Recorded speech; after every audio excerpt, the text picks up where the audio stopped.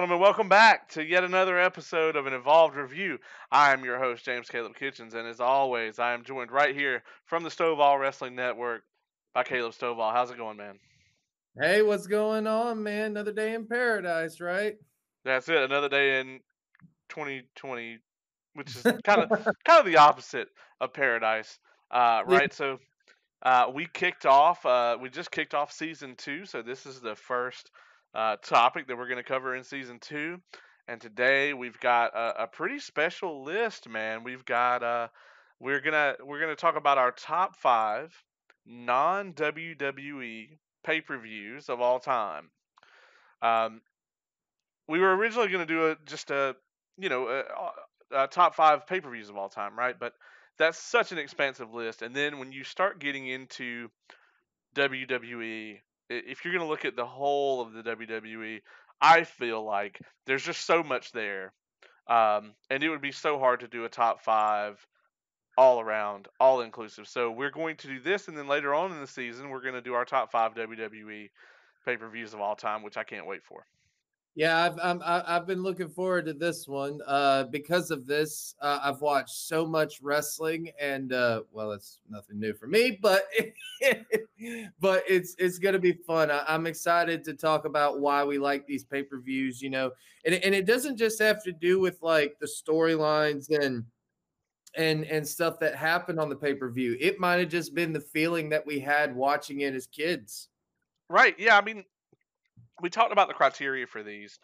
You start trying to think about, okay, what makes a great pay per view? A lot of it is the feeling you get watching it. It doesn't Yeah. always have to do with this pay per view had the best matches or the best segments or whatever. I mean, this is incredibly subjective. What you think is an amazing pay per view, what I think is an amazing pay per view, may be two different things. Maybe the way we felt when we first watched them. I Yeah. know for a lot of these on my list, I didn't really even have to go back and watch them because I just remembered them. Right. And sometimes it's even watching it after the fact, like I've seen a lot of pay-per-views that I didn't get to see as a child because you could back in the day you couldn't, just order pay-per-views like you can nowadays, like you can just get them whenever you want to basically. But back in the day it was a lot different. So, I didn't get to watch all of them. So, I had to go back and watch them and I'll go and I'll see like pay-per-views that I didn't see at the time, but watching it, I'm just like, wow, this is an awesome pay-per-view. There are pay per views on my list that I only ever saw on a VHS tape. Yeah. I had to wait. I had to wait not only for the pay per view to air, but I had to wait for them to put it on VHS and then for it to be available at the Podunk movie store where I grew up. So Yep. And this wasn't even a Blockbuster. We didn't have a Blockbuster. Blockbuster was too fancy for us. I remember we got a movie gallery and like everybody thought that, we had moved into the future. Imagine that. Yeah, we had. I mean, I had them all. We had a movie gallery, Blockbuster, and oh, what was that other place? I think it was Hollywood Video or something like that. Yep. Yeah, And there was another one too, Video Warehouse. that was the one I was looking for. That was the one I was looking for. Yeah. Yeah, so going down through these, so what we're gonna do, we're gonna go back and forth and name our top 5. As always, anytime we do a top whatever list, and if you're watching at home, yes, this is some brand new Marvel swag from T Turtle. Got that on a Black Friday special. I saw you guys eyeing it through the internet. Or for those of you who are listening on Anchor or Spotify or Google Podcast, you have no idea what the fuck I'm talking about. So we're going to go through our top 5. Like I said, as always, we have not discussed our answers with each other. So we may have some conflicting answers on our list. We may have, a few that we have the same pay per view. I have a feeling, though, when we did the top 5 matches of all time, we had Nate Pritchard of Suplexes and Microphones on. And I'm going to tell you that went really well for me as far as our match selections because I wanted us to all have different matches. And Yeah. we did. We didn't talk about it at all, and we had 15 unique matches. This I have probably a better feeling about. Now that I say that, we'll have like the same list. But Uh, when we say non WWE, we weren't including indies because that just would have been too ridiculous. And also, I think I would have been really biased in a lot of that. It would have been very hard for me to decide between, like a local indie show that I had a big part in and then something I've seen on television. It's two separate things. So Okay. we're talking Ring of Honor. We're talking NWA.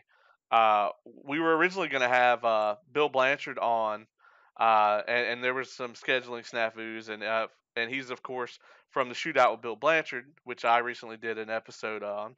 Um, and he probably would have had some NWA goodness for us because him and Nate both are kind of NWA experts.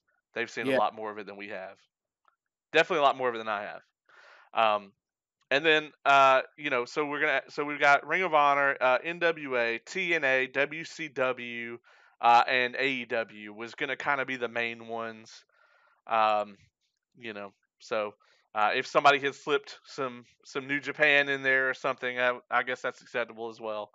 But here we are. We're gonna kick it off.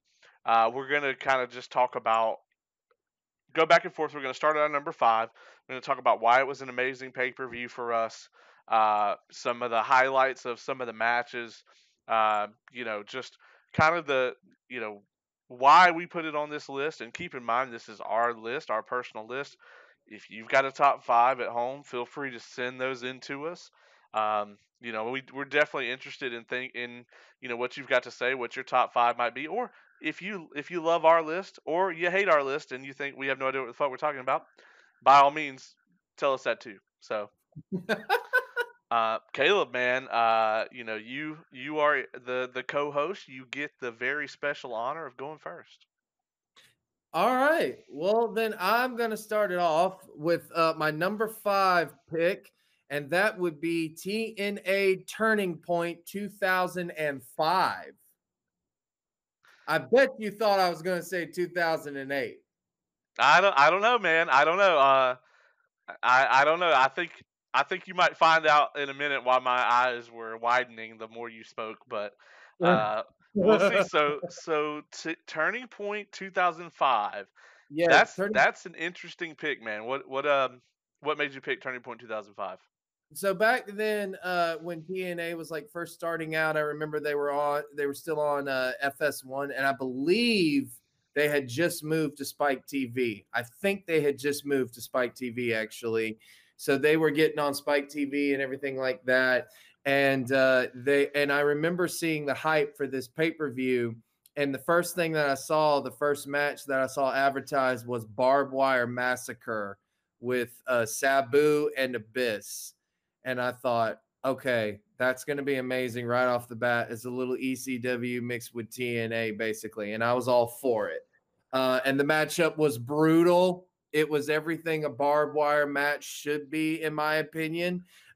Great way to start off a unique pay per view. That's a unique way to start off, but it wasn't the main event or anything. So I was I was very much looking forward to what was to come in the show and everything. And you also had matches like Team 3D, Bubba Ray and Devon. Or as they were known as Brother Ray and Brother Devon in TNA, because we can't say those names because they're WWE, Right. against America's Most Wanted in a tables match. Yeah. So, That I remember being incredibly excited for. yes, yes, and I love the storyline going into it. I love the whole Team 3D funeral. I thought that was one of the funniest, most entertaining segments that I've ever seen in my life. It showed incredibly how hated and disgusted Jarrett and all them were, and Father James Mitchell. I don't know how he didn't just burst into flames going into a church. Now, AMW, I think is one of those like forgotten like tag teams. Like Yes. everyone knows James Storm, right? Especially us. But like Chris Harris is like forgotten, you know. And what was this during the time? You have to refresh my memory on this. Was this during the time that Gail Kim was like their valet? No, I Okay. think she came in a little bit afterwards. I think if I remember correctly, I don't remember seeing her in the fall. Actually, she might have been there. She might have been there. I don't know. I think she did come in though around that time, which was okay to me because I thought she fit perfect with them for a while, especially when they were a heel tag team and stuff like that. But I really like that matchup. And then one that really stood out to me was the X Division title. It was, of course, your favorite wrestler, Samoa Joe, versus AJ Styles. And AJ was the X Division champion going into this. And the reason that this match started off was actually because Joe attacked Daniels, who was a heel at the time. He beat him like to a bloody pulp, and they made this code of ethics in the X division. Like, it's like, hey, we're all about athleticism, we're all about taking competition to the next level, but you don't do that, you don't cross that line here in this division. And Joe did it, and he just said, I don't respect your code or anything like that. And so AJ actually challenged him, and they even bring that fact up in it. And how do you think this match went? Yeah, I mean, I loved that angle. I remember that airing. Yeah. Just an amazing angle. You also had little things all throughout the night. You had Raven and like Raven taking on Chris Canyon actually at the time, so that was a blast from the past. But Who better than Canyon? yep. um, and Larry Zabisco actually was he was playing the heel, like I guess kind of general manager type thing, or he just wanted Raven out of TNA basically. And so there was a little thing. Then there was like a little X Division showcase matchup, which I was okay after the barbed wire massacre. And then of course you had those, matches that we talked about. And then your main event, I know you're probably going to shit on the ending for it and everything like that, but it was Rhino versus Jeff Jarrett for the NWA championship. By the way, the Team 3D tables matchup was also for the NWA Tag Team Championship. So the Dudleys became the first team to hold the NWA, ECW, and WWE champion or tag team champions. That's what I Uh, remember from this event. I remember that. I remember the Sabu and Abyss match because they had great matches every time. yeah. And I remember the Christian Cage debut, which is the main Yep. reason I watched this because this was his first official match, if I recall correctly. Yes, it was. It was against Monty Brown. And Monty Brown, people forget how good he was in TNA. I mean, he was great in TNA. Whatever happened to Monty Brown? He got out of the business for personal reasons. Uh, the Um, pounds. I know. Like he was so good in TNA. It was great. But yeah, you had Christian Cage versus Monty Brown, but then you had Rhino versus Jeff Jarrett as the main event. And dude, the main event was good. I mean, Jeff Jarrett, in my opinion, can put on great matches with people. You might not like him going over and everything, but hey, he was a heel at this point. So I mean, I was okay with it. So it was worse, I thought, when they tried to make him a face in DNA. That was when I was just like, yeah, that ain't gonna work. But Agreed. Yeah, I mean they were kind of doing it because of his history with the company, you know. yeah, So but yeah, I just like this because I thought this was a pay-per-view from front to back. This is a wrestling pay-per-view, in my opinion. You literally had everything you could want as a wrestling fan in this pay-per-view, in my opinion. I agree. You had great sort of build ups to these matches. You had you had hardcore matches, you had gimmick matches, you had incredible athleticism in the Styles and Joe match, and then you had a main event that had two very recognizable faces in it, which is what they needed at the time. Yep. Um, yeah, man, that's a great pick. Yeah, That's a great I pick. really liked it. So if you haven't seen it, I encourage you all go check it out. Um, my number five. This is not going to surprise you at all. You might be surprised it's not higher on the list, maybe. And honestly, anybody who watched our top five matches of all time will not be shocked by this either. My number 5 is WCW Halloween Havoc 1997. Um, this match, and I will go ahead and talk about the match that made it into my top 5 matches list. The Rey Mysterio versus Eddie Guerrero mask versus title match. Um, it, I watched it when we did the top 5, and then I watched it again like yesterday. And that may be one of the greatest matches to ever take place on American soil. I cannot express how much I love that match. Um, Now the main event to this pay per view is actually complete dog shit. It was Hogan and Piper in a steel cage. Yeah. And no one remembers it at all. But Kurt Hennig versus Ric Flair was on this. Uh, Savage and DDP in their Las Vegas sudden death match, and a lot of people have said that this was the last like truly stellar Randy Savage match. And say what you want about DDP, he's one of my all-time favorites, just because I idolized him as a child. Um, and him and Randy Savage to me always had incredible matches every Hmm. time. That's my favorite feud in WCW is their feud with each other.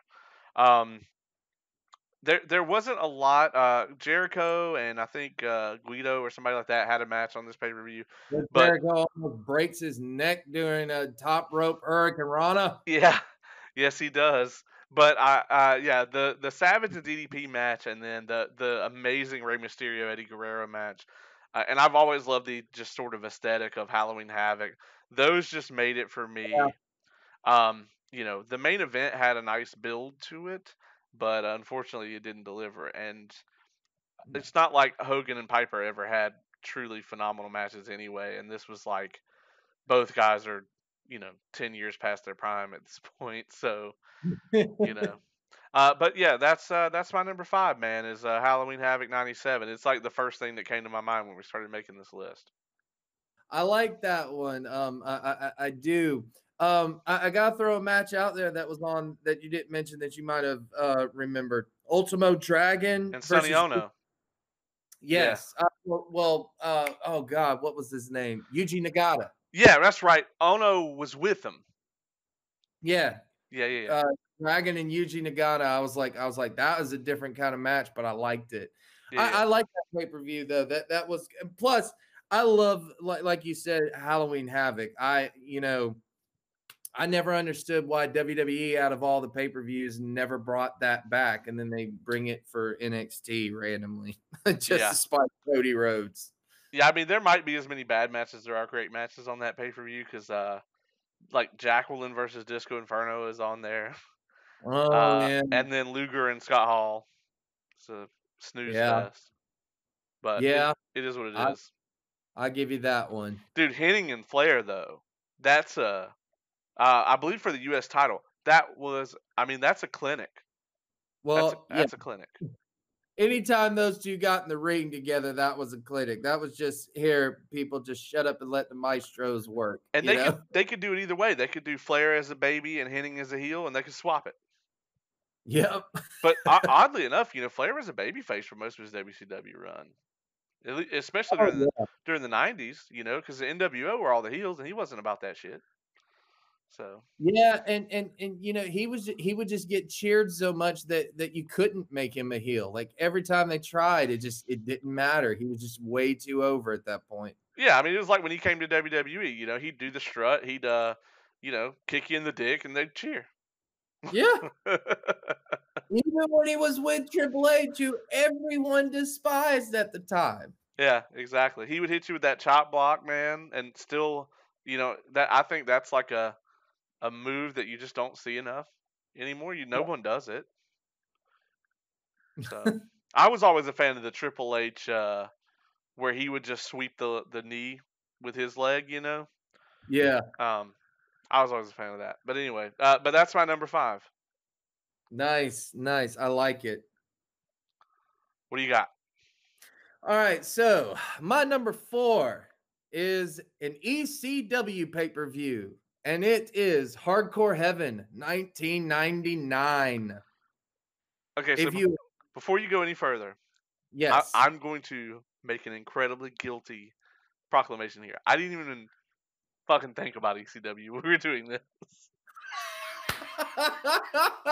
You were like ECW, and I was like, oh shit, they do exist. You were saying, Well, I don't like everything ECW's ever done, but dude, they've had some of the best storylines in my opinion, and they have put on some really good pay-per-views. Not a lot, but I thought this one though has got to be one of my favorites, just because. All right, so it's Hardcore Heaven 1999, and the main event is actually supposed to be Taz, who was the ECW champion at the time, versus Chris Candido for the ECW championship. Well, that ends up happening a lot sooner than later. So, I don't know why this was made like this, but I'm kind of glad that it did, because it just made for an interesting pay-per-view. But Candido comes out to the ring. He comes out with Tammy Sitch, who was Sunny, which all I need to say is that name, and immediately, it's just a flash of hotness comes up. and she looks stunning as well in this. And Candido says that he has hired Bubba Ray and Devon, the Dudley boys, to watch his back or something like this during this main event. Well, then he challenges Taz, and he says, I want it right now. So Taz obviously accepts. He comes in, he beats everybody up, and he beats Candido in seconds. yeah, And that looked like your main event. But then the Dudley boys attack him, and I believe they put him through a table or something like that, or they do a number on him. And so Bubba Ray takes him out and everything like that. That's the one that really takes him out, is Bubba Ray, which that will come, later on back. But then the Dudleys stay in the ring for a little bit, and they issue an open tag team challenge. And of course, Balls Mahoney and Spike Dudley come out. And, they have, I guess an ECW style tag team match where it's all over the place and everything like that. It was tremendous. I don't know. I love the way that they opened up.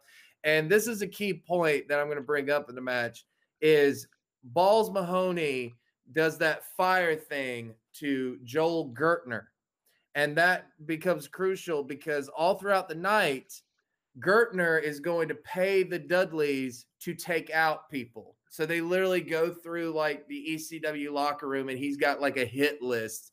And it has Jack Victory, New Jack was on there.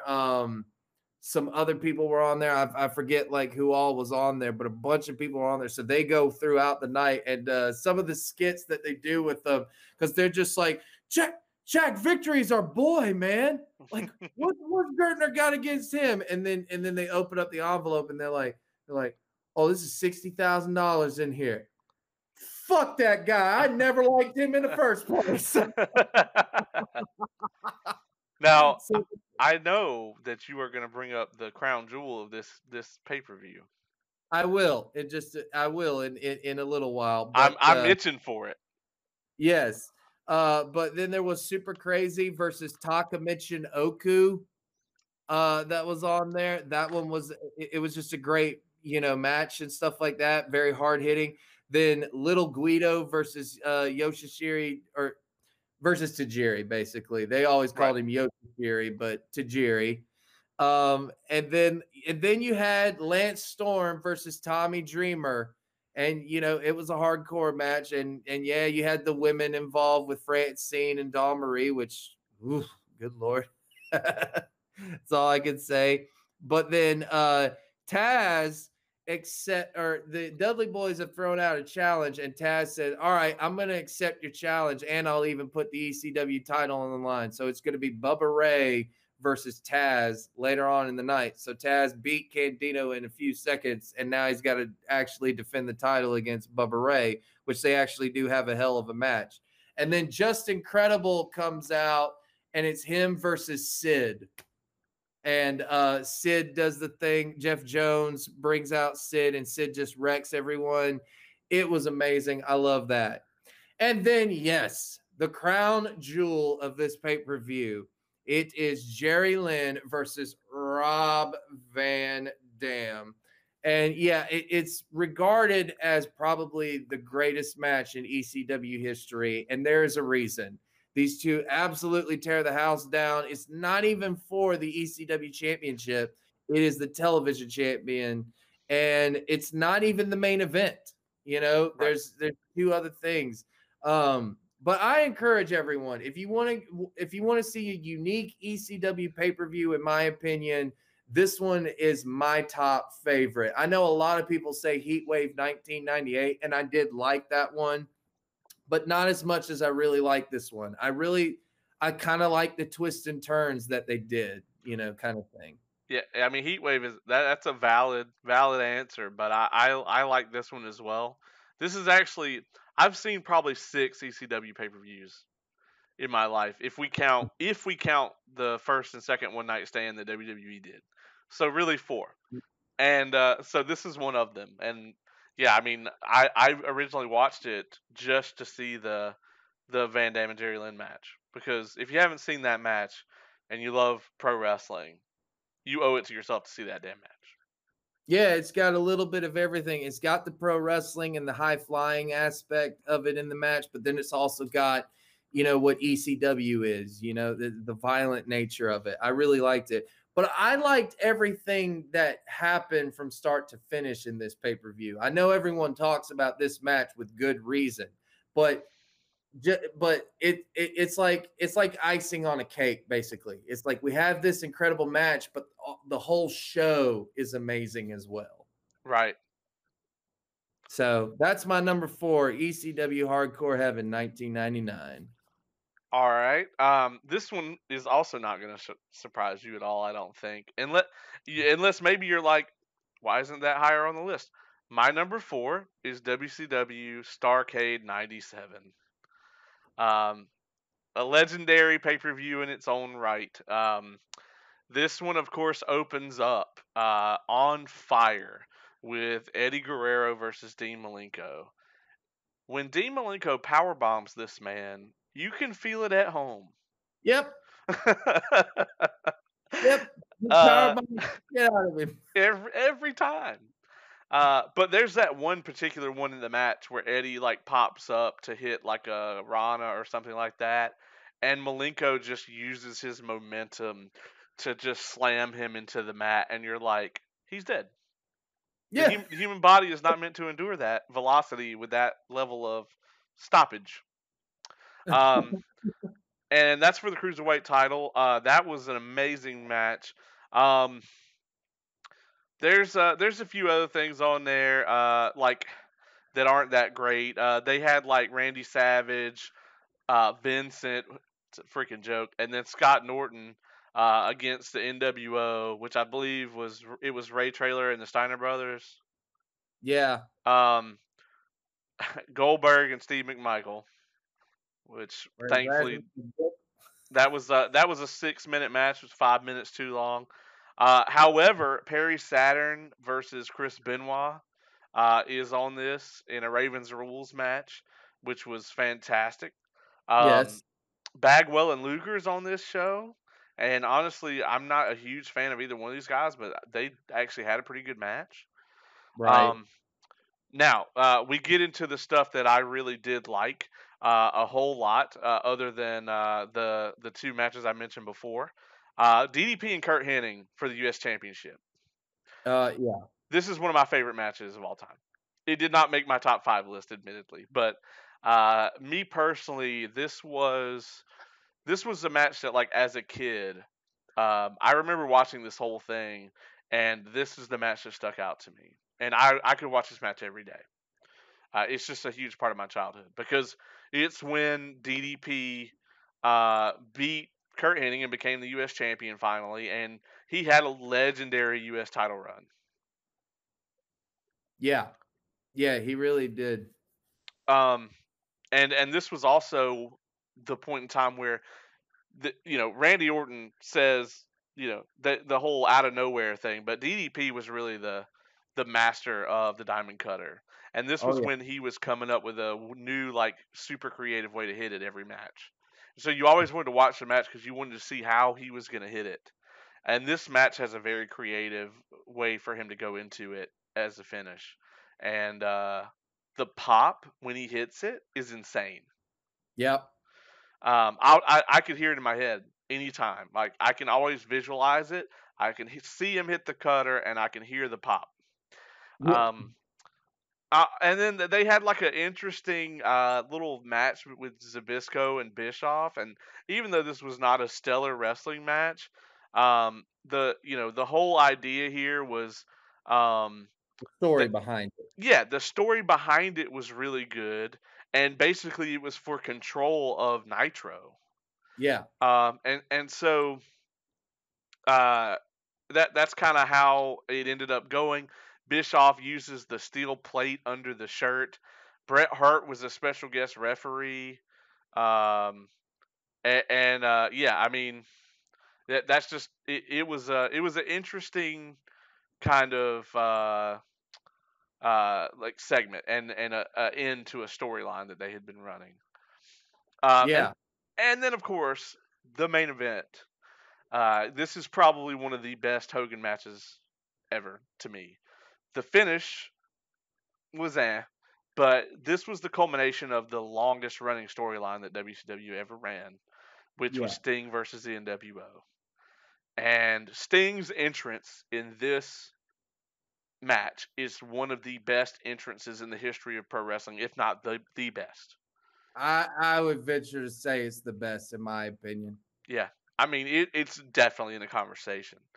And so, the finish was wonky because you had like Nick Patrick, and they did the whole thing where they came out and drew the name for who was going to be the referee, and it was Nick Patrick, and everybody's like, "Oh shit!"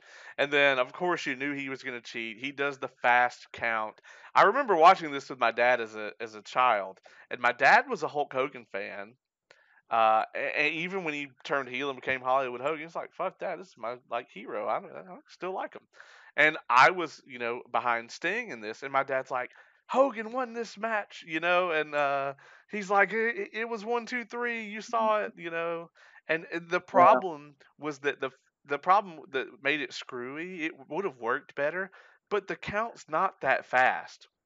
No. It's No, he not. counted it really slow. Yeah, it's not like Nick Patrick's like 1, 2, 3, and that they did it. He's like 1, 2, 3, and it's like it's a little fast. I guess if you're a referee and you know how the count's supposed to go, it was fast to him. But to the viewers at home, it wasn't that fast. And No. so it was really kind of like people were like, "What the fuck?" Uh, but I still love it. I mean, even though that ending was weird, um, I still love this. And as a kid, it was my favorite pay per view. I used to watch it all the time. Yeah, we still got the satisfaction of Sting walking out with the title and seeing everyone celebrate in the end and everything like that, and that was cool. And I would like to bring up, how about the intro to the pay per view with Yes, Sting, like in the literally looking like the Crow. I still think that is the coolest intro I've ever seen to a pay per view. and they did like the lightning, and then he was in like different spots on the screen, Yeah, or they would have it black, and the lightning would hit, and it would illuminate Sting, and then when the lightning was gone, he would be gone. yeah, Um, like it was amazing. I gotta say something about this pay per view. yeah, Um, it did not make my top things, and that's surprising. But what I truly remember about this pay per view is I realized that this pay per view was going to be on not a school night as a child. This was in December, and we didn't have school then.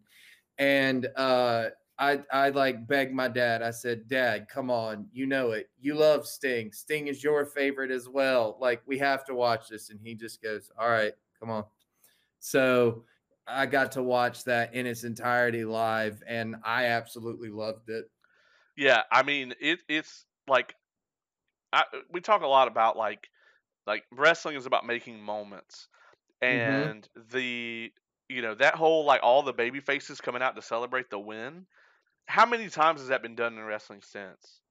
You Yeah. know, And then I also love the like them scrubbing the NWO off the belt, and then they painted WCW on Hogan's back, and I mean it was this incredible culmination Yes. to really 2 years worth almost of a storyline they were running. I mean, if you wanna count like the NWO like starting kind of up into all of this, the feud with Sting and everything, and yeah, I mean, it was just an awesome ending to a great angle, and this one has some great matches on it, just like my number five. It has some not great matches on it, but once again, it's about those moments that exist in this pay per view, and the stellar standout matches in this event are absolutely just on another level for me.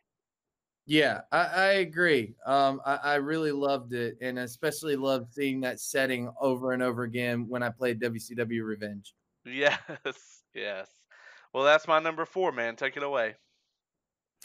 Yeah, so I'm gonna go finally with the WCW pay-per-view though, as my number three.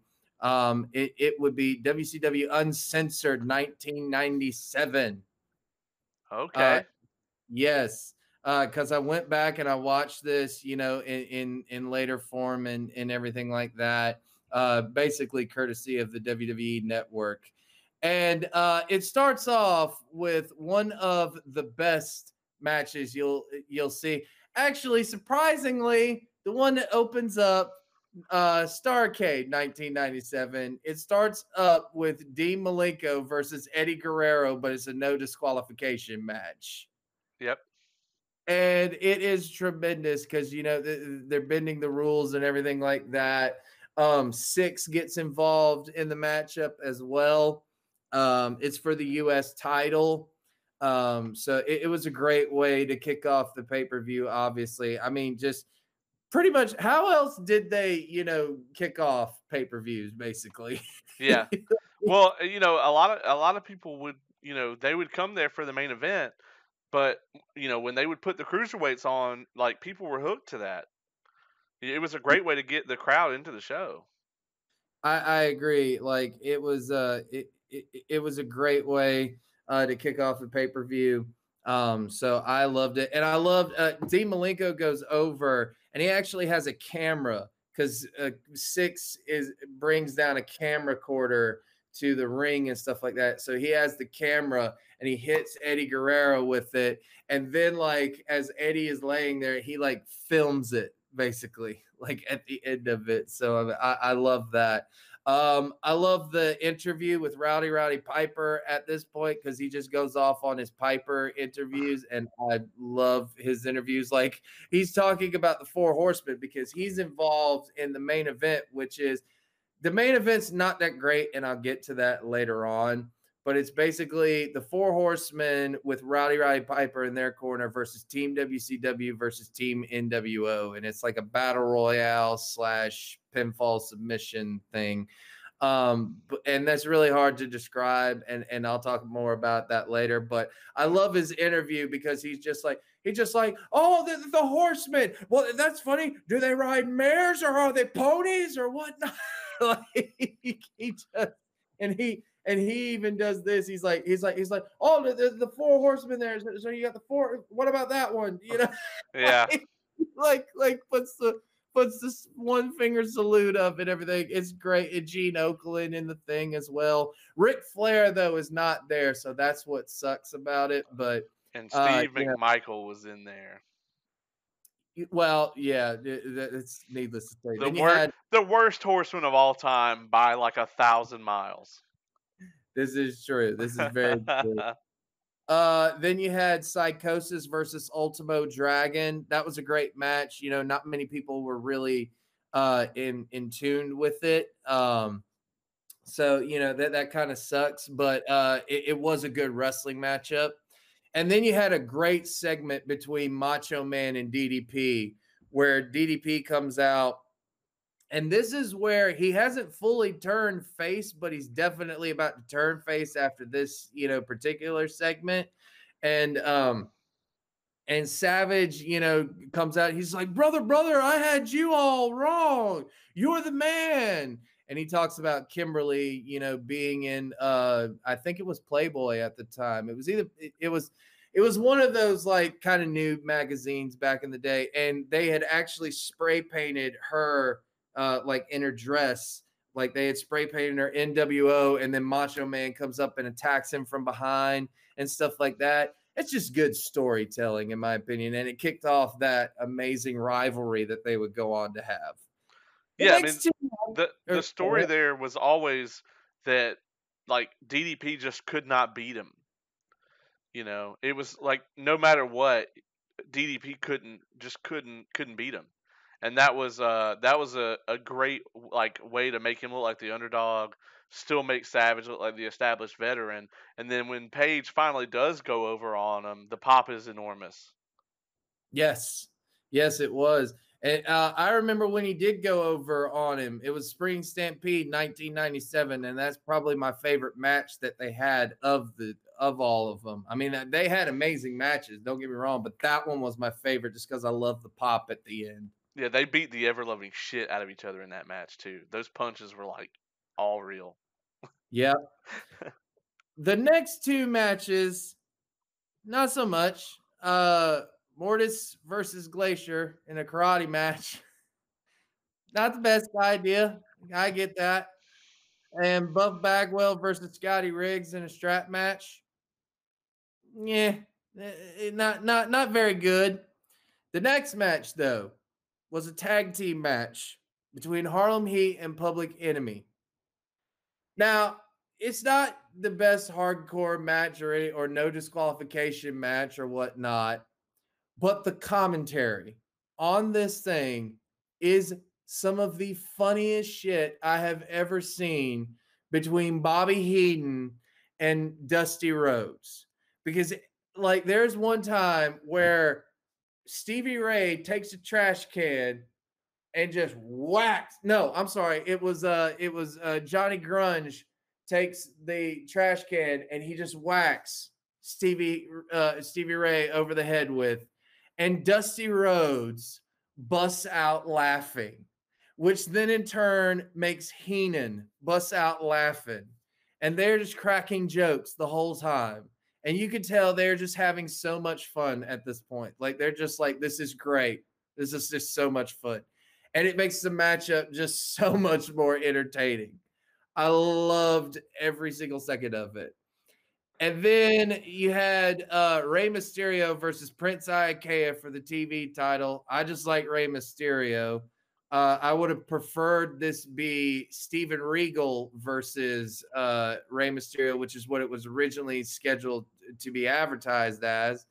And I would have liked it where Ray would have gone over on Regal and beaten him for the TV title. That's how I would have booked it. But I liked this match though. I I I did, uh, I, I remember seeing it as a kid.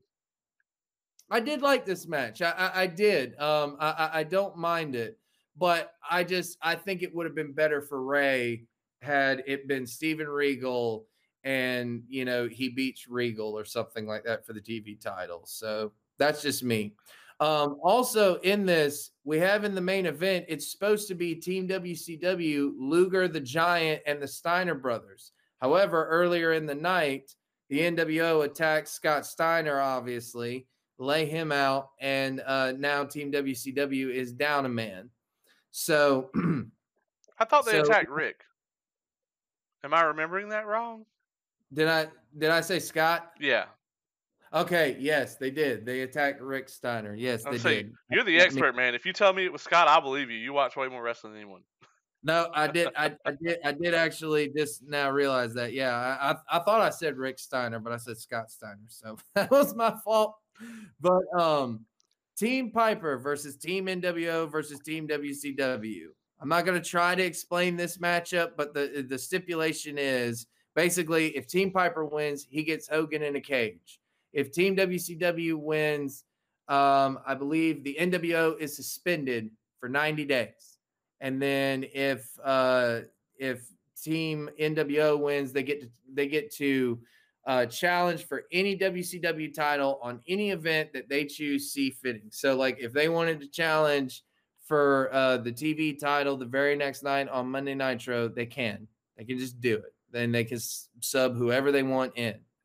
So, long story short, that matchup's very confusing. But the great parts that come in this matchup are when Luger goes on a tangent at the very end and literally almost eliminates everybody.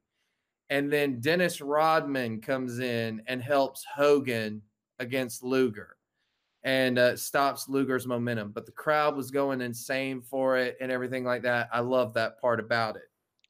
The Team NWO wins, but that's not the story. The story happens right after this matchup as Sting repels down from the rafters.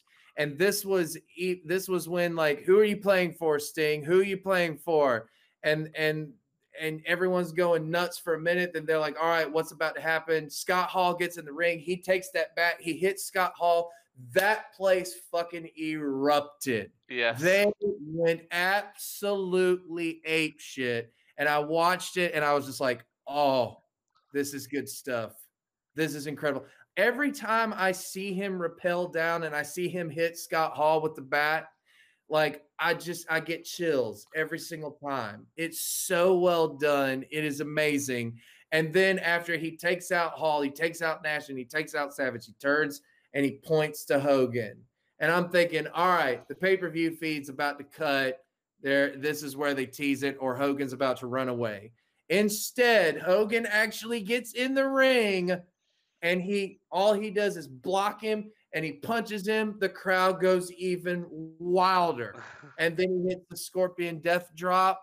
And Tony Schiavone's calling of this, Bobby Heenan and Dusty Rhodes going nuts for it, dude.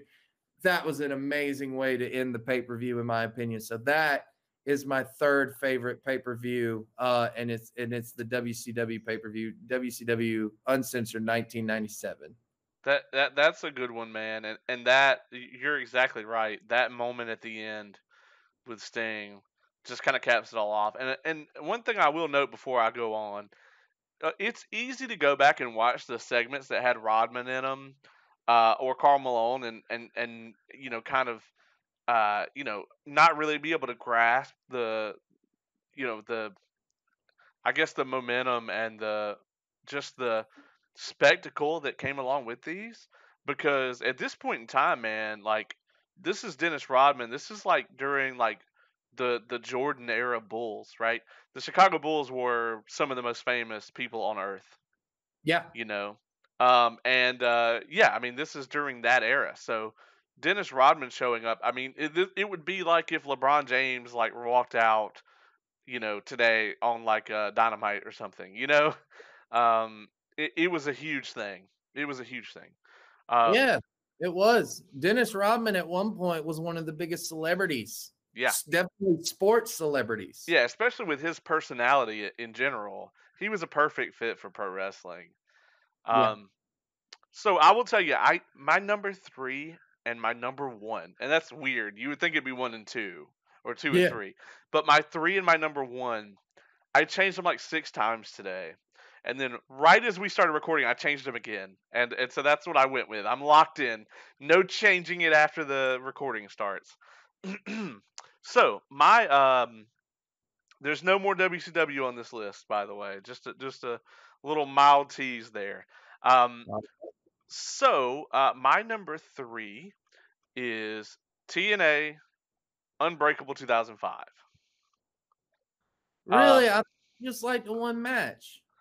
No, I actually went back and watched this one because I was like, do I think that this is good enough to go on the list? And originally I was going to put it on there because of that match. But there's some great matches on here. Austin Aries and Roderick Strong uh is fantastic. Chris Sabin and Petey Williams. I love Chris Sabin. I don't know if we've never actually had this discussion. I'm a huge Chris Sabin fan.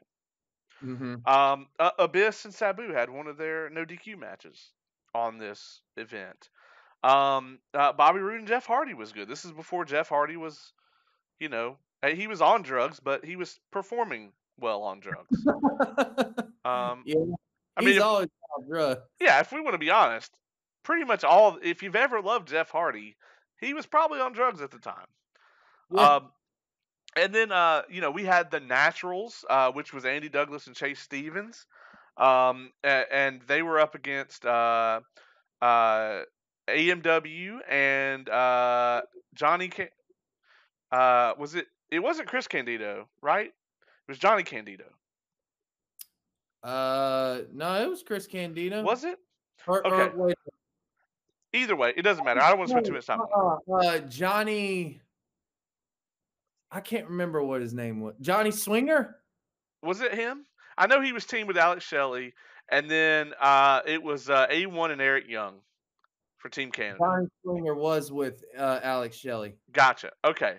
Um, that being said, uh, yeah, I mean, it was this was a great match too. That was an elimination tag for the NWA tag team titles. Um, Raven had a Ravens rules match with Rhino. I wasn't a huge fan of that, but once again, this was during that time where TNA really wanted to, um, solidify themselves as having these like former WWE and WCW guys that were mainstays. Yeah.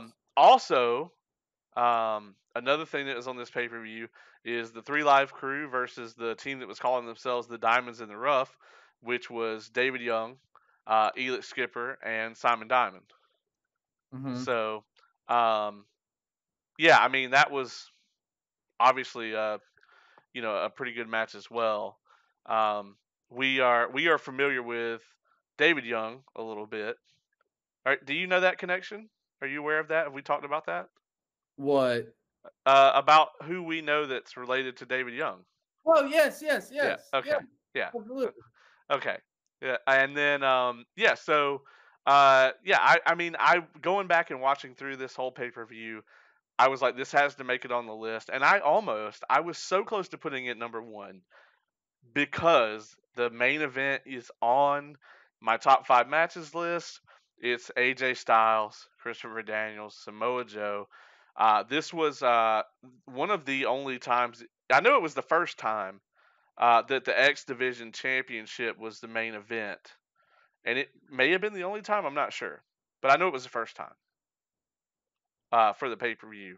And Oh, I mean, oh, yeah, yeah, it was. It was the very first time the X Division Championship was the headline. yeah. And I mean, this match was, it was everything. It delivers. I could watch this match every day. It delivers start to finish. You've got Joe and Daniels both playing heel. You have Joe playing the monster heel.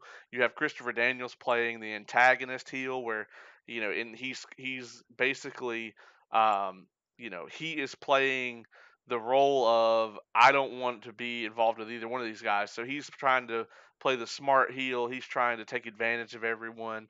And then you have Styles. Styles, I said this before. Styles is the worst thing in this match. How good is your match got to be if AJ Styles is the worst thing in it? That's just not. That's just I can't fathom it. It's I just can't. um, and yeah, I mean that all three of these guys just absolutely deliver here. I have ranted about this match and how good it is for so much on this program. I don't need to do it again. But that's my number three, Unbreakable 2005. I just, once again, like I said, the and this is the thing that put it at three and not one is there are some just straight up boring matches on this pay per view, Hmm. and I did not think it could deserve the number one spot, man. But I mean, we talk about moments, right? And just that main event it's just it's hard, man. It's hard. Yeah, It's hard to that compete was with it. amazing. Yeah. All right, we're getting into the top two here, so I'm interested to know what is your number two. My number two is TNA Victory Road 2004, their very first official 3-hour pay per view. I considered this one because Yeah, I watched it live. And it was amazing because to me, I remember watching this back at the time, and I did watch it live. Somehow I was able to watch it live, and I don't even think I watched it live. I think I watched it like the day after or something like that, or someone gave me a tape of it. I can't remember exactly, but it was their very first official 3 hour pay per view, and I was so excited for it because at the time they were it, like there wasn't an AEW, there wasn't a big boom on the independent scenes and everything like that. There was excuse me, there was nothing out there. You might have had Ring of Honor, but I didn't even know about Ring of Honor at the time, so TNA was it. And I thought, okay, they're fixing to skyrocket, which they kind of did for a number of years after this. I know um Jeff Hardy was the big draw, man. I know a lot of people went over there for Jeff Hardy. Yeah, they really did. And it's in his matchup, a ladder matchup against Jeff Jarrett and everything for the championship. Now, just like the turning point to 2006 pay-per-view that I put there, um I don't think like, Jeff Jarrett, always had the best main events or anything. I thought that he had, really good main events and everything like that. I just like the fact that it was an actual main event Yeah. to a show. It was a one-on-one, whether or not it was a ladder matchup or like Rhino versus Jeff Jarrett. It was an actual wrestling match. And I was like, I like that. I don't like, a big, like a big time gimmick match to be the main event where you have like several different people. It's like, no, just give me one. Give me the title. Give me the NWA title at the time. And so that's what I liked about it. But then you also had the best way to open up the pay per view, which was that X Division Gauntlet matchup, which was basically an X Division Royal Rumble style match. And it was amazing because you got to see everybody do their stuff in the X Division. That was incredible. And then, of course, you had the very first Monsters Ball match with Raven, Abyss, and Monty Brown. And that was, the violence went to another level at that point, That was great. And it's I want to note here that this was about the time where people started to get disgruntled with WWE. Yes. Nowhere near to the point it is now, but this is the beginning of the Cena era. Yeah. So this is where he wasn't quite being shoved down everyone's throats yet, but this is where you had this trajectory where Cena and Batista were like the main guys, and if you weren't into either one of those guys, you might as well not watch Raw or SmackDown.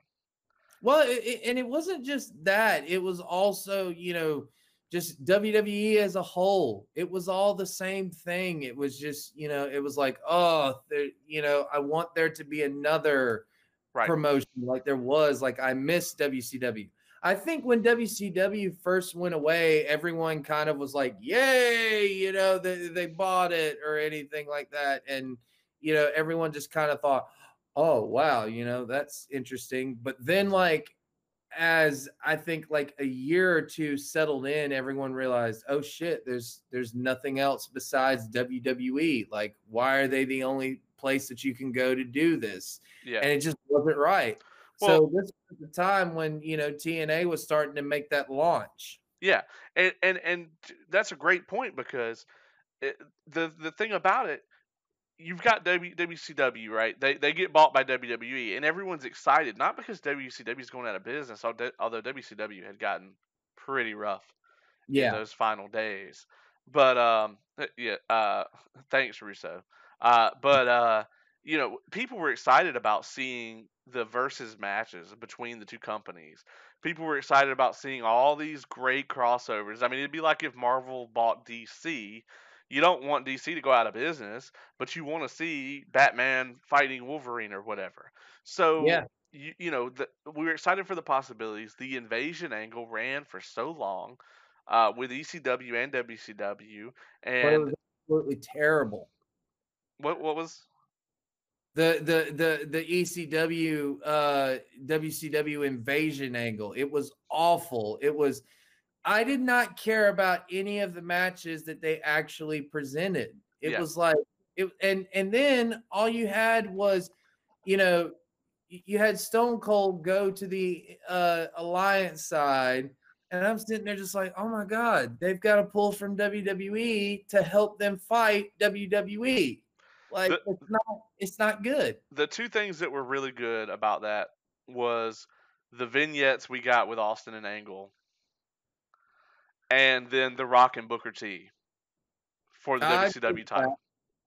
Uh, I agree with that, yeah, but they didn't present the matches, and to be fair, they couldn't. But that was why, like, I wanted a place like TNA to, really start to make that move, because it was like, all right, another wrestling company. There has to be other wrestling companies. yeah. So, um, and this pay per view showed it. And then I got to talk about the match.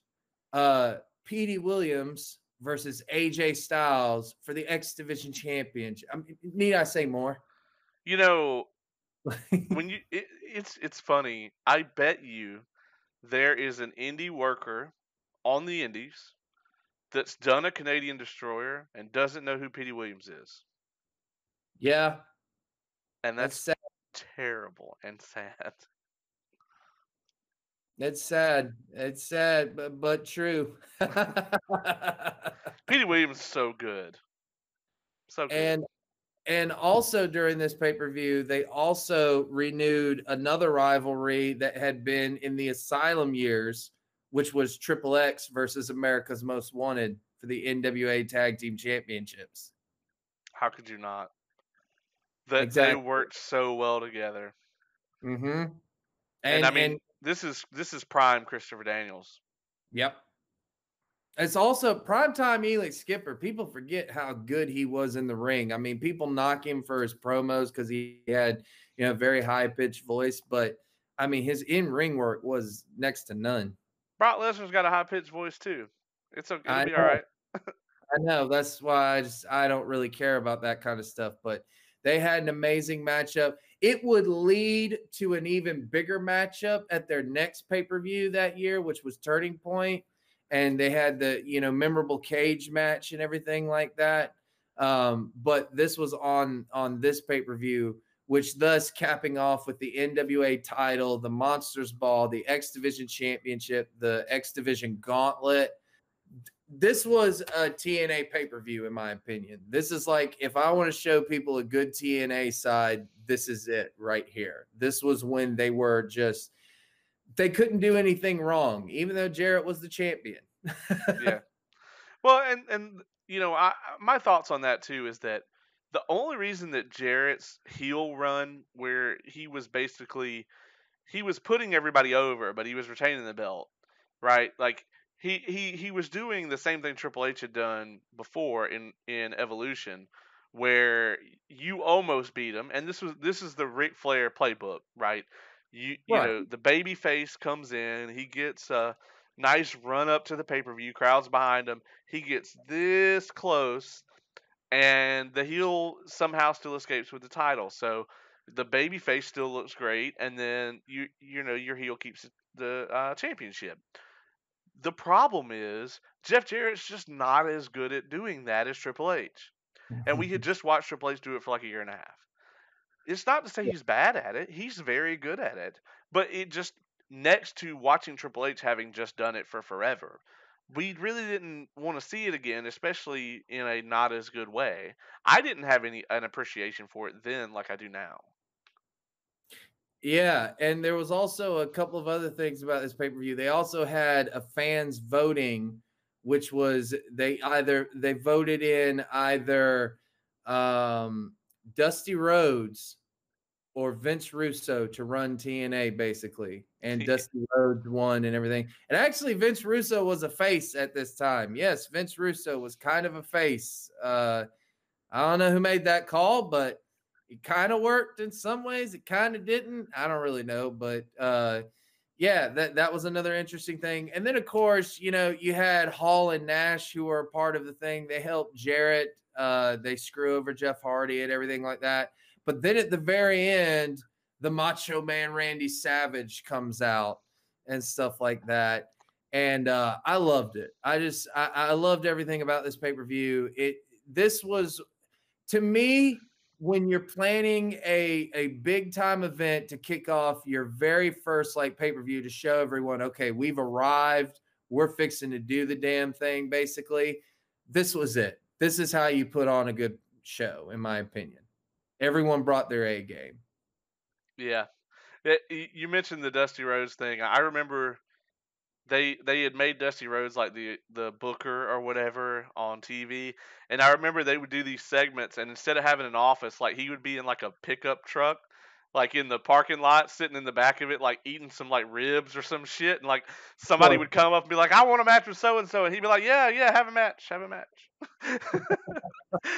Yeah, those were some good segments. I loved it when he made when he made a match on Impact Wrestling. He's like, and then for the first time ever, it's gonna be I'm sorry, Jeff Jarrett versus the Alpha Male Monty Brown. I'm a busy man. I got to go. I love Dusty Rhodes. But this Yes. TNA just had some great stuff, and like I said, this was the way you show everyone that, hey, we've arrived and we're fixing to take this thing to the top. We know what happens to them eventually, but this was the good years of TNA. Yeah, agreed. Agreed. All right. My number two. I Okay. don't ever want to hear anybody that watches this fucking program or you tell me that I am not a fan of AEW because I have the first and possibly only AEW pay per view on either one of these lists. And I just realized how many of these have my top five matches in them, and that's probably not a coincidence. But as you know, this is my favorite AEW pay per view, AEW Revolution from this year, 2020. This is this is like the newest pay per view on this list by like 15 years. um, yeah, I mean, so I loved this pay per view.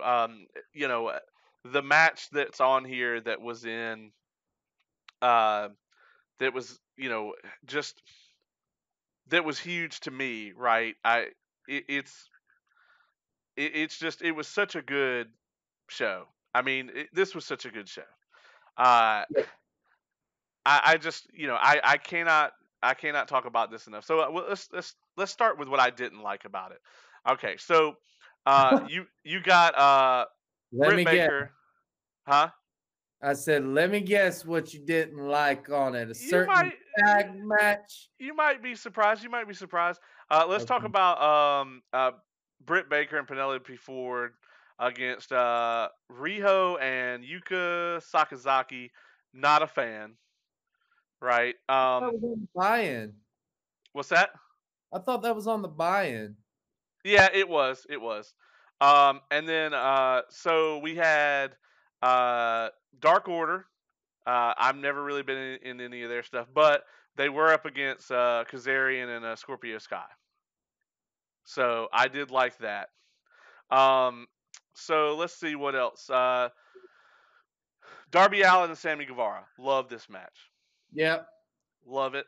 Love it. Love it. Um, Jake Hager and Dustin Rhodes was okay. I thought this was a really good. So this was actually the opener to the pay per view. The other two were dark matches.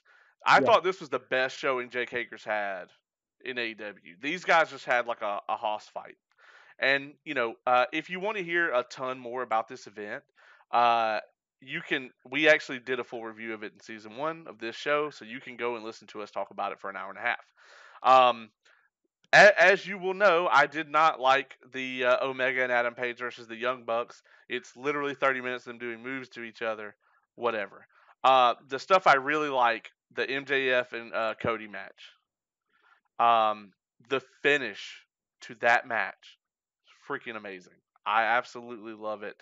Um, the match on here that I think stole the show, though, and we've talked about this several times, is the Pac versus Orange Cassidy. Yeah. Um, that match to me, I mean, you say what you want about Orange Cassidy, right? Jim Cornette freaking hates the dude. He calls him my little dog pockets. Uh, the thing that I was the most wrong about when AEW came around and they brought in Orange Cassidy. I've been a huge fan of his from the Indies because I get what he's doing, and I was like, but casual audiences aren't going to get it at all. Fuck that. He is one of the top merchandise movers for AEW. He's incredibly over. Now, I do think that maybe they don't always use him the best way because with him you kind of he's got to continuously change up what he's doing, and if he doesn't, then he's going to get stale. But I think that they're doing an amazing work with him, and this was the way to do it. You put him in there with a mega heel like Pac, and then you've got this guy who takes himself way too seriously versus this guy who doesn't take anything seriously at all. And that was just, I mean, that was a stellar uh, just a stellar match to me. And then the main event was Moxley and Jericho. Yeah. And we've talked about that at length as well, that it was great. This is actually where Moxley won the championship. I'm not the biggest Moxley fan, but I know that the lead into this and what it meant for AEW to have two of the biggest WWE stars. Chris Jericho, one of the biggest WWE stars of all time. Moxley, one of the biggest WWE stars in the last 10 years. I mean, this, this was huge for them to have that as a main event, and I think that really drew in a lot of like casuals. Yeah. Um, that being said, I knew that I wanted to put one of two uh, pay per views here, and you could probably that the other AEW one I considered was Double or Nothing. But when I sat down and looked at it, and we've done so much with this pay per view where we've analyzed it top to bottom, I just, it may be that it's the last pay per view that I recall watching where we still had crowds in wrestling, but the AEW audience just adds so much to these Yeah. events. And I loved it. And we're going to talk about making moments. There were so many moments in this pay per view. This is my number two. Awesome, man. Awesome. And I like this too. I don't have any AEW on my top 5 just because I look at wrestling a little bit different now. So I kind of, went with the ones that I felt like when I was watching them and everything, other than the ECW pay-per-view, just because, like I said, I really like the way they did that. Sure, yeah, your Cult of Cornette membership is in the mail. He would not like me if I actually talked to him, because I would tell him, "Hey, No. man, I like anything I don't wrestling." think Cornette would like me if I actually talked to him. He'd be like, "Why is this fucking Mark booking wrestling shows?" He probably would. All right, man. Here we are. This is it. So there's only two left. Is your number one and my number one? What do we got? And I have a guess, but what do we got? You have a guess, eh? I think it's gonna be undisputed. Undisputed? The undisputed match, Ring of Honor. No, it's not, because as an event, I've never actually seen that full event. Ah, okay. All right. I've only seen the matchup. All It right. is it is not. Ring of Honor didn't make the top, and the only reason Ring of Honor didn't make it is because they haven't had a lot of pay-per-views. Right. Kind of thing. I mean, they've had a lot of special events and everything like that, but I haven't been able to watch a lot of Ring of Honors from front to back. So no, it's not. No, it's got to be one from my childhood. Actually, it's Fair. got to be my all-time favorite WCW pay-per-view. It is not Starrcade 1997. It is Starrcade 1996. Mmm.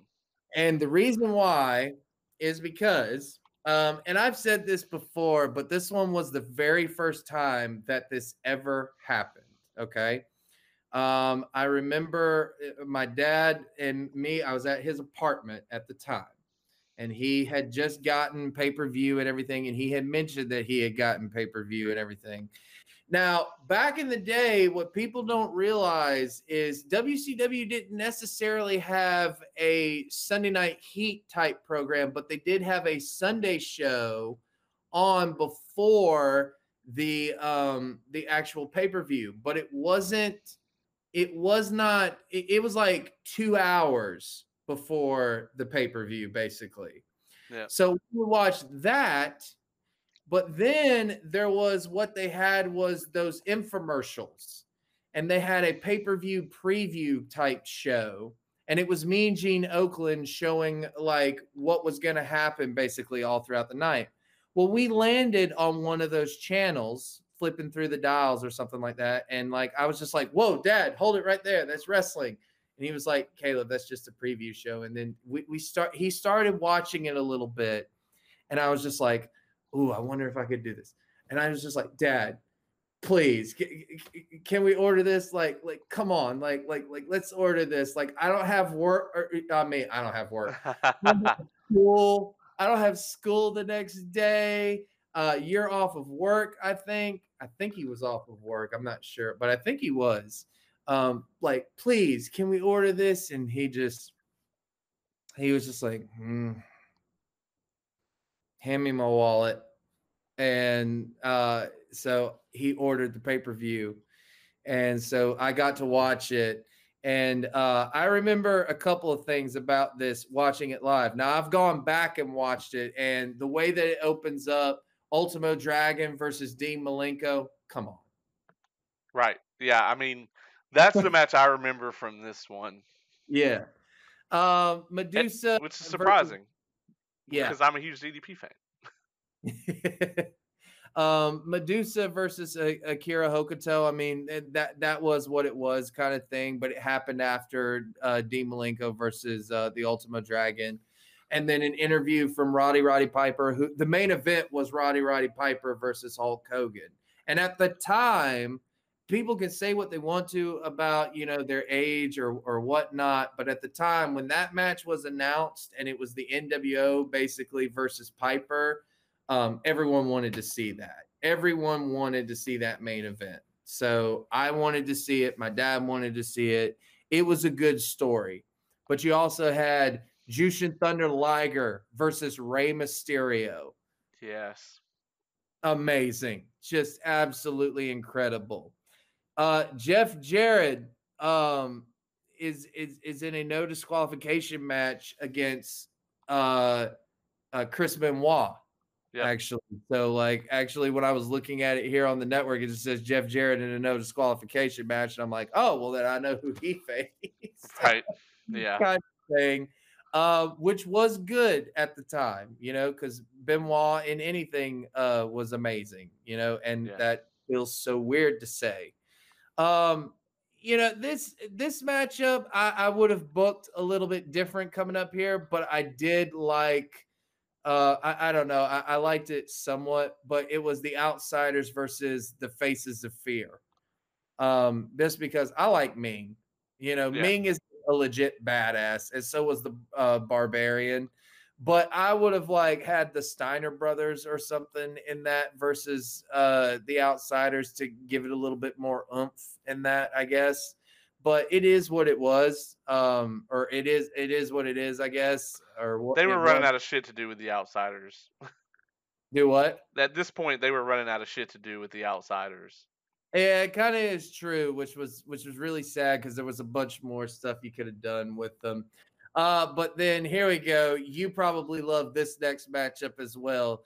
Eddie Guerrero versus DDP for the U.S. Championship. I mean, come on. Yeah, Interestingly enough, I've never really loved this one. And I love both guys, but they've had other matches that were better than this.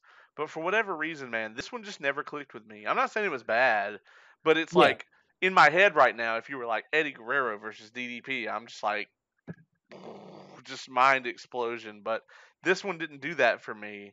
It was yeah. still a good match, and when I was a kid at this point in time, I did not have the appreciation and respect for Eddie Guerrero yet. that Yeah, that I me grew too. to have later.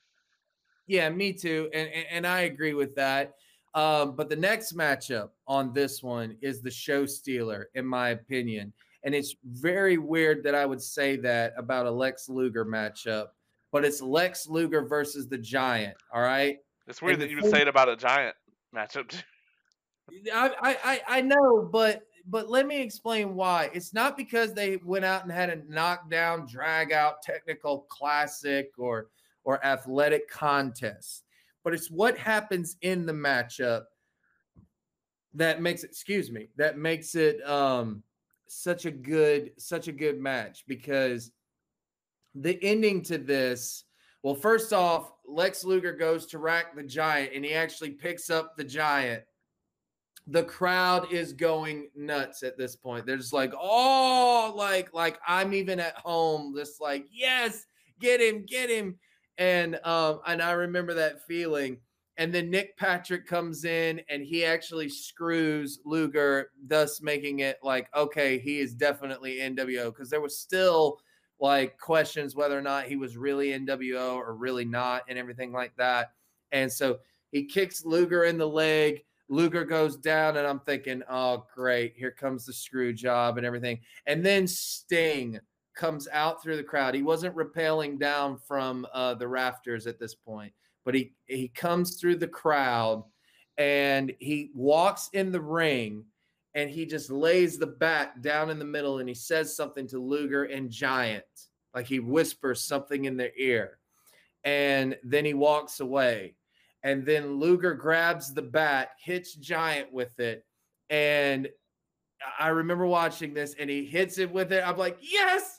And then the referee finally comes to the other referee who it started off as who they called Mark Curtis, who was like really scrawny and everything like that.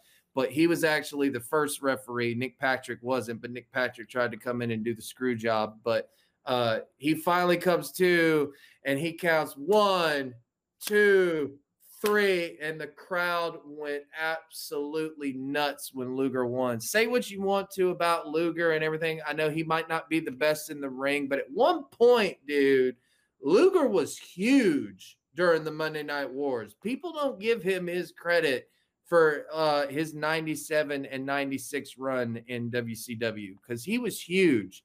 He got big, massive pops every time he came out. And when he would do the rack and everything like that, the torture rack. And so when he got that victory, it was a huge, huge reaction. It was amazing. I loved every single second of that. And then, of course, you had the main event, Roddy Piper versus Hogan. It was a good main event, I thought. I thought it was a really good main event. You know, experts might disagree or whatnot, but the crowd, but like Randy Anderson actually, you know, holding up Hogan's arm, and Hogan didn't even tap out. He actually did the thing where he goes limp and stuff like that. So he put it down for 1, put it down for 2, and then when it went down the third time, Randy Anderson hesitated because he was like, "It went down." Yes, yes, yes, ring it, and like the crowd goes nuts and everything like that. Amazing way to cap off the pay-per-view, in my opinion. This is my favorite WCW pay-per-view of all time, and it's probably my number one outside of WWE for a number of reasons. One, I went back and watched it, and I still feel the same way I did about it, but really just a feeling I had with watching it as a child, being such a fan of wrestling and not caring, you know, what everyone cares about today. Oh, they need to book it this way. They need to do this. They need to do that. No, I didn't care about that shit as a child. You know, I watched it and I enjoyed it just sitting back and watching it. And then, of course, you know, the memories of sitting there watching it with my dad. You can't replace those kinds of things, you know? Like I love AEW. I do. I love AEW, I love MLW, I love NWA. But just those old 90s, man, nothing beats it. I'm with you. I'm definitely with you. The pay-per-views back then felt different. Like Yeah. now, I think it got to the point. Back then there would be like 10 to 12 pay-per-views a year, And sometimes not even that often.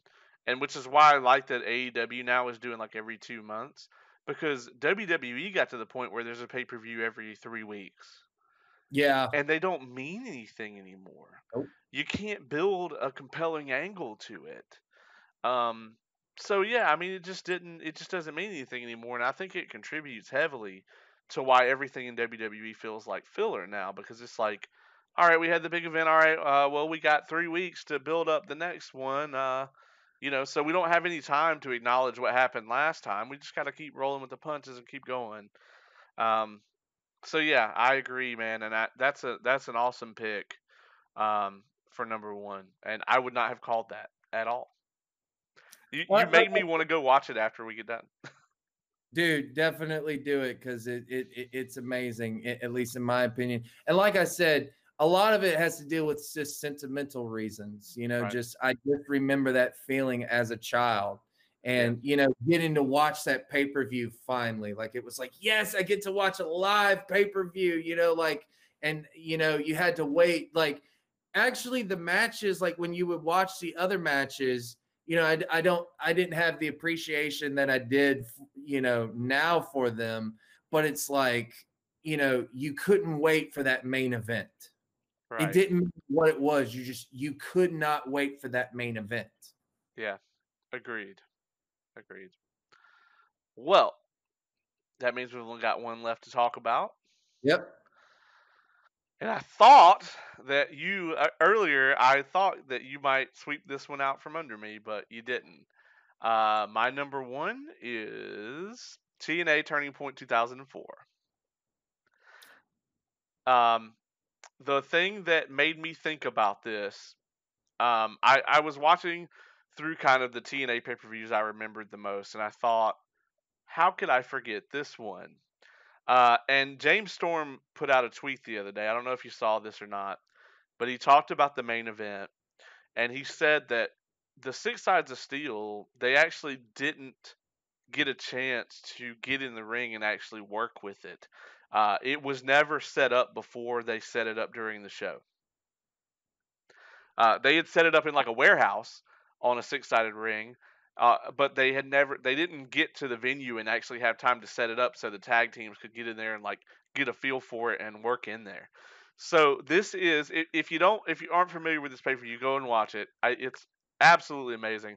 This is the legendary Elix Skipper walk down the cage in the Yep. main event, and so he literally told them in the back that he was going to do it, and he had no ability to practice it whatsoever. They had never been in there. So they're like, "Are you sure you can do it?" He's like, "Yeah, I can do it." And they believed him. And he did it. And it's one of the most iconic moments in TNA, if not the most iconic moment in all of TNA, because this to me is when TNA established its own identity, and they basically said, yes, we have to use established WWE guys, but we are not afraid to be our own brand.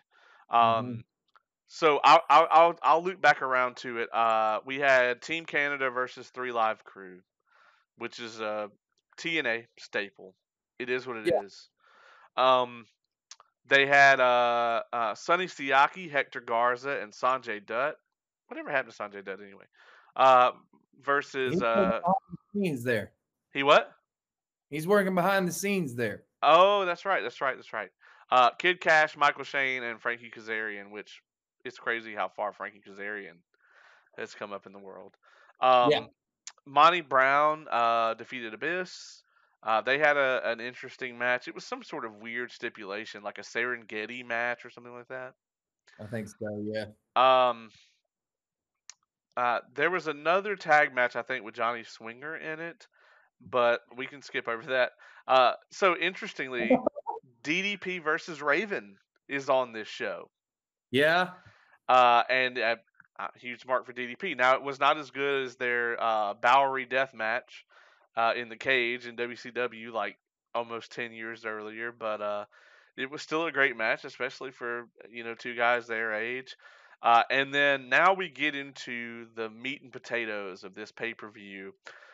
Petey Williams versus Chris Sabin for the X Division Championship. This is during Oh Petey yeah. Williams' very long reign as X Division champion, and I'll tell you the finish to this match, I absolutely loved it because basically uh, Williams goes for the Canadian Destroyer, which you sure as hell weren't going to kick out of back then. Right. Saban reverses it, goes for the cradle shock. Amazing move. Every work on the damn Indies was using the cradle shock back then. Uh, and then Williams counters the cradle shock into the sharpshooter. And then of course, he gets out of that, and Scott D'Amore distracts the referee. Williams gets the brass knuckles, clocks him 1, 2, 3. It's a classic heel finish, but the way that they worked into it was just stellar. It was like, to me, it was like they basically took a very solid wrestling concept and they applied it to a stellar like athletic contest, and Yeah. I loved that. Um, then we had never could have saw this coming. AJ Styles, Jeff Hardy, and fucking Randy Savage against Jarrett, Nash, and Hall.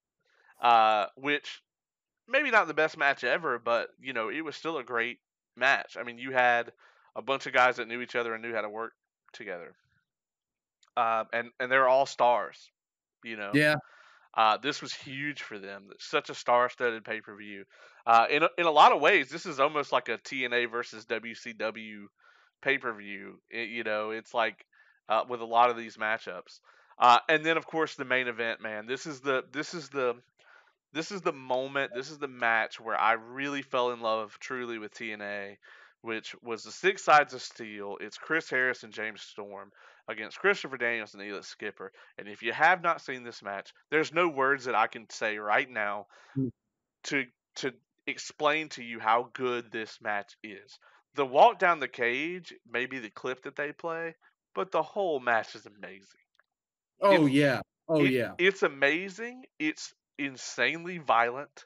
Um, it's got everything. It's got the hard hits. It's got the violence. It's got the athleticism.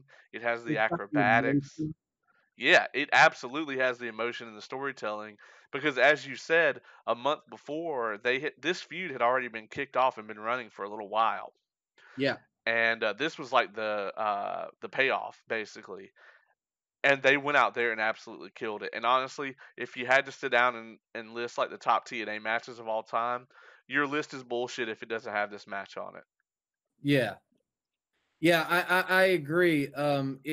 It's amazing because the stipulation for that tag match is the losing team can never be can never be a tag team anymore. Yeah, So, and Triple X ends up losing, so meaning they could never be a tag team anymore. And it was actually one that they actually stuck to for a while. yeah, Like they tried to reform it in 2007 with like the three of them. It didn't work as well because they just didn't do anything with it. But yeah, like they actually split up as a tag team, did Triple X and AMW won that match, and it was amazing. I agree. But I had to go with Victory Road over that one. I agree. I do.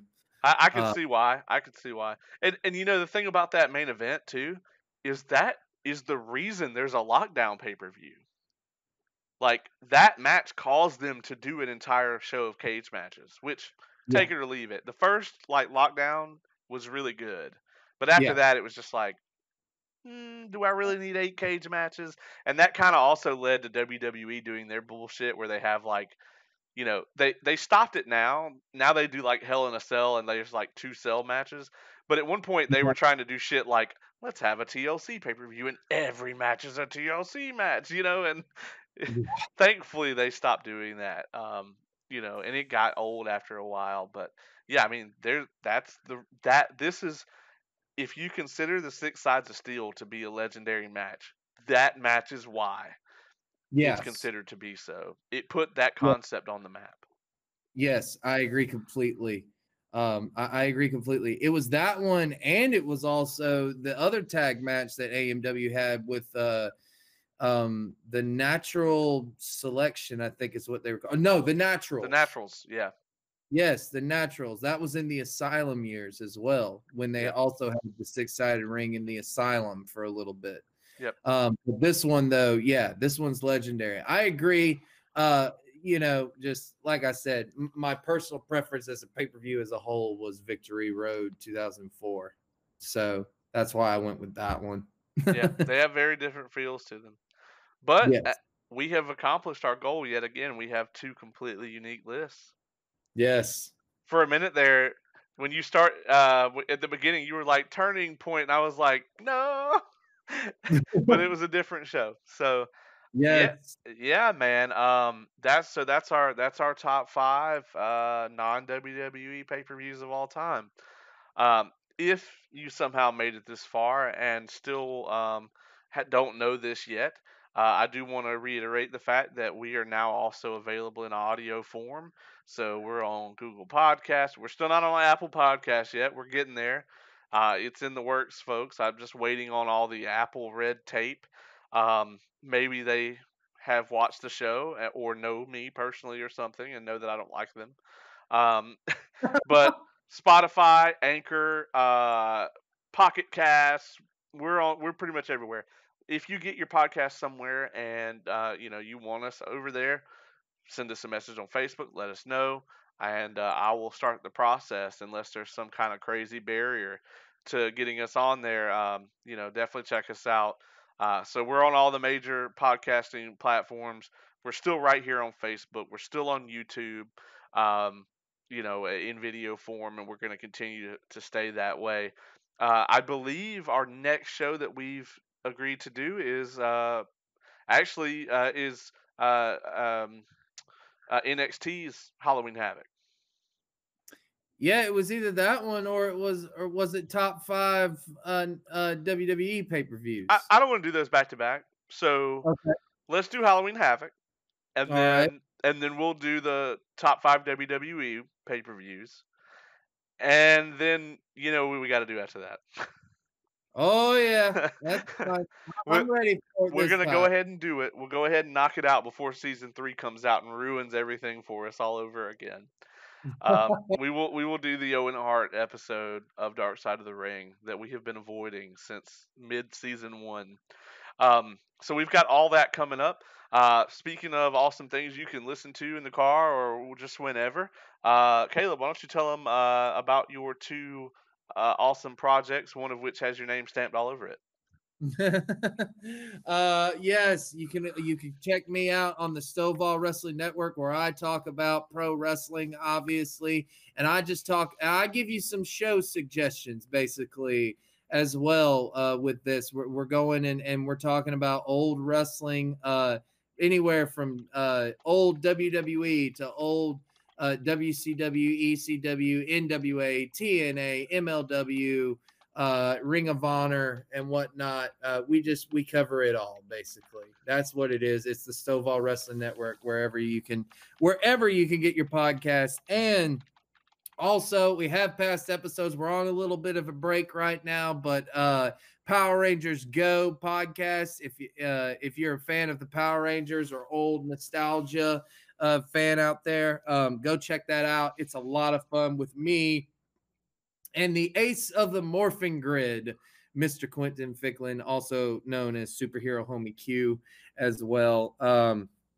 But we're on a bit of a break right now, so if you're looking for new episodes right now, we're hopefully going to try and get together and get some new episodes for you as well. But we basically just cover everything Power Rangers. We go through every episode from start to finish, basically. And it's about 4 episodes every podcast. And it's a lot of fun. So check out both of those and whatnot. And also, come back here for an Evolve review. Hey, I couldn't have said it better myself. And this has, in fact, been an Evolve review. We'll see you next time.